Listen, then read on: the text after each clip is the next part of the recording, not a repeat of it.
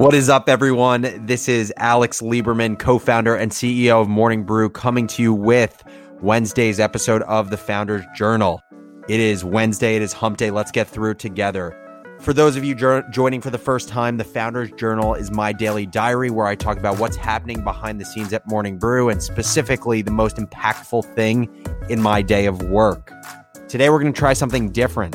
We're going to do a little collaborative brainstorm to talk about how together we can make Morning Brew's culture as good as humanly possible. Let's hop into it. Culture. Getting people to tell it's a team effort from everybody. Listeners, us, you, the leader of the company. It feels very like buzzwordy and cliche just to say the word culture and make it not eye-catching, ear-catching. But I do think it is cliche for a reason, which is that it is so incredibly important. And I think talking about culture more specifically, like with specific examples, is the way to actually make it less cliche because it's an all-encompassing topic. Is culture harder to define than community? I think you can define both of them. Like you can put a sentence definition on either of them. But I think the difference between companies that say they care a lot about culture and the companies that actually do enough with their culture to lead to good cultural outcomes, which I would describe as employees that feel empowered by the work they do every day and surrounded by a group of people that empower them and feel invested in by their employer. The number of companies that actually lead to that outcome, I would say, is very small. So I think it's easy to define, but I think it's hard to actually implement unless you're putting focused time on it, which is, what I'm spending a lot of time doing. And from my perspective, seeing the company grow from 7 people to what are we now, 50? Did we hit 50? 50? No, I think it depends on who you include. If you include interns and freelancers, but we're between 45 and 50. So I would say prior to work from home, you would interact with 90 to 100% of the company on a given week. You could probably push a lot of culture because you are physically, visually there, doing a lot of things. And I think culture manifested by natural actions. Yep. My understanding from how we've been talking about things is now you need to be intentional about culture. Do you think that's a proper identification of the inflection point, or how do you see the growth of the company in relation to the effort you put into maintaining and building culture? So yes to all of those. I think that every company needs to be more intentional about culture right now. And I think specifically Morning Brew needs to be more intentional. So it's actually one of my Q3 rocks or quarterly goals to establish 3 culture enhancing initiatives at Morning Brew. And, the first question you may be wondering is, why is one of the, 3 or 4 most important goals for myself for the quarter to work on culture initiatives? Well, I think it goes back to what I was saying before, which is that if you want to be a company that actually leads to great cultural outcomes, like employees loving the work they do and not leaving your company, you need to actually prioritize it. But I think there's a macro reason and there's a micro reason. The micro reason is that, as you were saying, Josh, like we have a lot of people, but we are at this inflection point of the business where I would say we are going, and we've described this internally this way, we are going from tribe to village. And as we go from tribe to village, it's exciting because we have more people, more collections of groups that allow us to scale and allow us to have an impact with our mission on a larger group of people. But what the sort of intimate, small connections that we enjoyed as a company when we were in a WeWork with 12 people, that just doesn't exist anymore. It doesn't exist anymore when you're having lunch with your team. It's basically with the entire team and the entire company. And so we are at a moment in time for our company where I think it is more important than ever as we switch from tribe to village to focus on how do we maintain the essence of our culture that we had at 12, that we had at 20, but how do we do it with 60, 70, 80?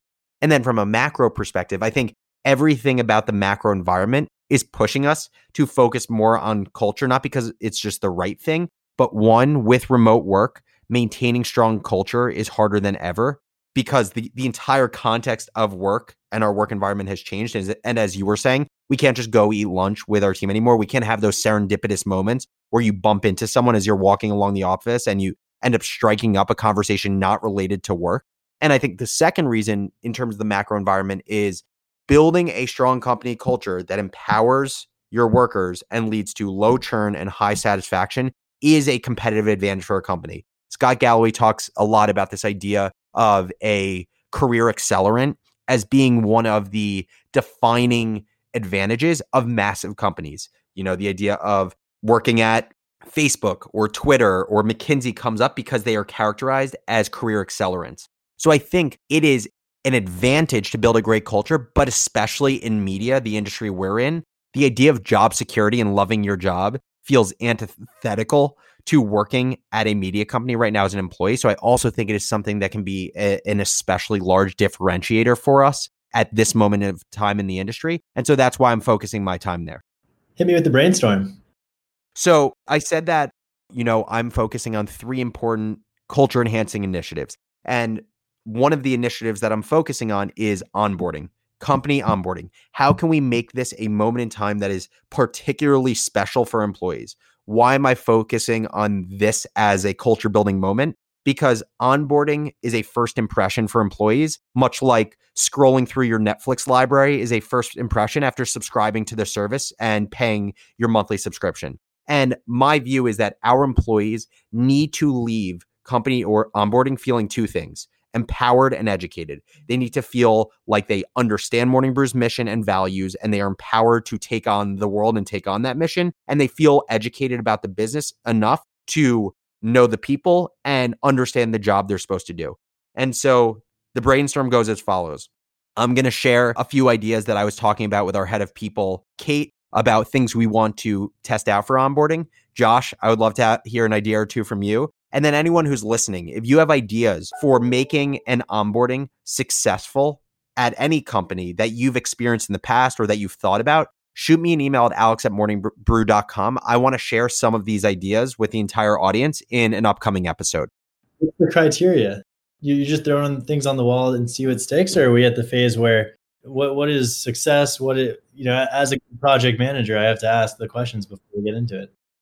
So, as I said, what is the outcome? Well, the outcome is that from onboarding is the employee should leave feeling empowered in the work they're about to embark on or the job they're about to do, and educated about the company, missions, values, the org structure, all of the mental tools they need to effectively accomplish their job. To take your question a step further, how is that going to lead to better culture? Well, to me, there are 4 aspects of Morning Brew's culture that we need to achieve. Employees need to feel like they are invested in personally, professionally. Second, Morning Brew employees need to feel like they are given the resources to be lifelong learners. The third, Morning Brew employees need to feel a part of a capital T team, a group that is collaborative, supportive, and driven by a shared vision. And 4, Morning Brew employees need to feel like they are part of a diverse organization, diverse in background, diverse in beliefs, and diverse in viewpoints. So that is the North Star for this discussion. Few ideas. The first is video education. And what I mean by this is there are so many repeated tasks related to onboarding that shouldn't be repeated.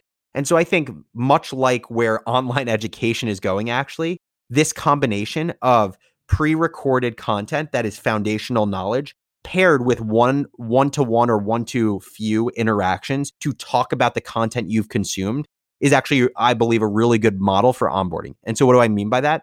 What I mean is rather than just doing a one-on-one with Austin, my co-founder, or myself to talk about the company mission or the company values, we'll have a pre-recorded video talking through Morning Brew's story, what our mission is as a company, and what our values are. So that when you actually meet with us one-on-one in your onboarding, you have the ability to not just take in all the foundational information, but actually ask smart questions that pushes things forward because you have that foundational knowledge. So a video bank with foundational and educational knowledge about the company, as well as the specific functions within the company, is something that we talked about creating. I'll share one more, and then I want to hear one from you, Josh. The other is a syllabus email after signing your offer letter. Right now, there's kind of this lack of trail map or guidance in how your onboarding is going to progress. Given that you're going to be onboarded over, say, a 2-week period of time, we should be giving you a compass for your onboarding. The idea is send an email to employees right after you sign your offer letter that takes you through chronologically all of the resources you are going to consume, the people you're going to talk to, and the order in which you should do those things. Effectively, your checklist for a successful onboarding. So those are two of our ideas. Josh, hit me with one. My idea, I might have mentioned it to you before, but I'm going to use it for this scenario. It's all about empowerment. We are a media company. We are a content creation company. I think everybody in the company should be encouraged to create content of some sort, whether it's thought leadership or even something that's more artistic and more passion oriented than business blogs about podcasting for what I've written. But if a new employee could go through the process of getting a design from Frank and getting edited by Eliza and getting something from somebody and then being amplified and rallied around by the rest of the team. And, and it'll be the end of their 60 days, right? So onboarding, I think, is much more than a week. It's the first 2 months, whatever time frame, it's definitely more than a week. So it's saying by the end of your onboarding experience, tell us what you learned or tell us what you think. I want to hear from you. I want an original thought about the company, about media, about where you are impacting the business, something. And then I think by everybody just getting over that hump within the first 60 days, they will be so much more likely to continue to create content. And I think as a media company, we should be big champions of the idea that everybody should constantly be putting out content of some sort. And this would be a good way to ingrain that into the DNA of the employee experience. That's my idea. Yeah, I think that's a really interesting idea, is the idea of everyone being a creator in the company. And it juxtaposes really well to this rite of passage course I'm taking with David Perel right now, because the whole concept is by writing, you're able to better build a brand for yourself, but also it helps refine your thinking. And I think the best part of this is it allows you to collaborate with other people in the organization. The but or the if is this is only possible if we figure out a scalable way where when you have, say, 15 to 25 people join over the course of 6 months, how do you not exhaust the rest of the organization with collaborating with every single new employee that's onboarded? So that's a big question there. Agreed. We'll have to work through it. We want ideas. How can people send in ideas? Yeah, absolutely. So if you want to share, and I implore you to share ideas for onboarding employees in unique and successful ways to empower them and to educate them, please send your ideas to alex@morningbrew.com. Send me any ideas you have. I will respond to them, but I also want to feature a few of them in an upcoming episode. I hope this was valuable for you in understanding the importance of culture as well as onboarding specifically in a company. It's all about first impressions. And I have one more thought from Josh. If you send a voice note, we'll embed it and play the audio on the episode instead of just reading it, and we'll get your voice. And I really want to try and figure that out. So please send a voice note that we can play. Oh, that's a cool idea. Wow. This is why you're the audio guy. If you have any ideas for onboarding for Morning Brew or just your company in general, send me an email, alex@morningbrew.com. If you attach an audio note with your recommendation, we are potentially going to include it in an upcoming episode. Hope everyone enjoyed today's Founders Journal, and we'll catch you tomorrow.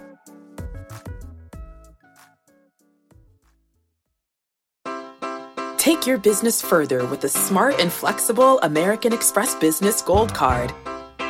It offers flexible spending capacity that adapts to your business.